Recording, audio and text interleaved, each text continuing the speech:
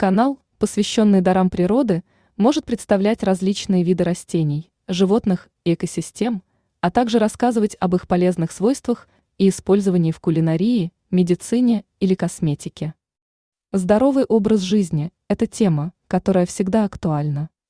Канал может предлагать советы по правильному питанию, физическим упражнениям, поддержке иммунной системы и общему благополучию.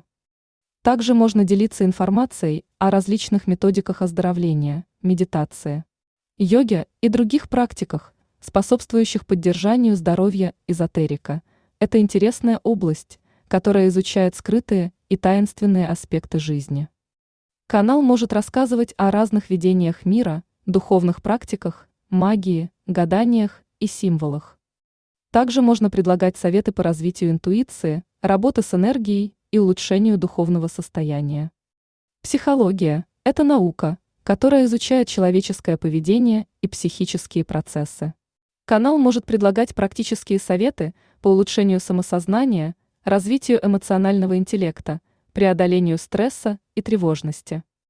Также можно рассказывать о различных методах психотерапии, саморазвития и личностного роста.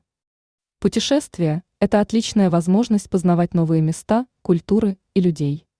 Канал может представлять различные страны и города, давать советы по планированию путешествий, рассказывать о местных достопримечательностях, традициях и кухне.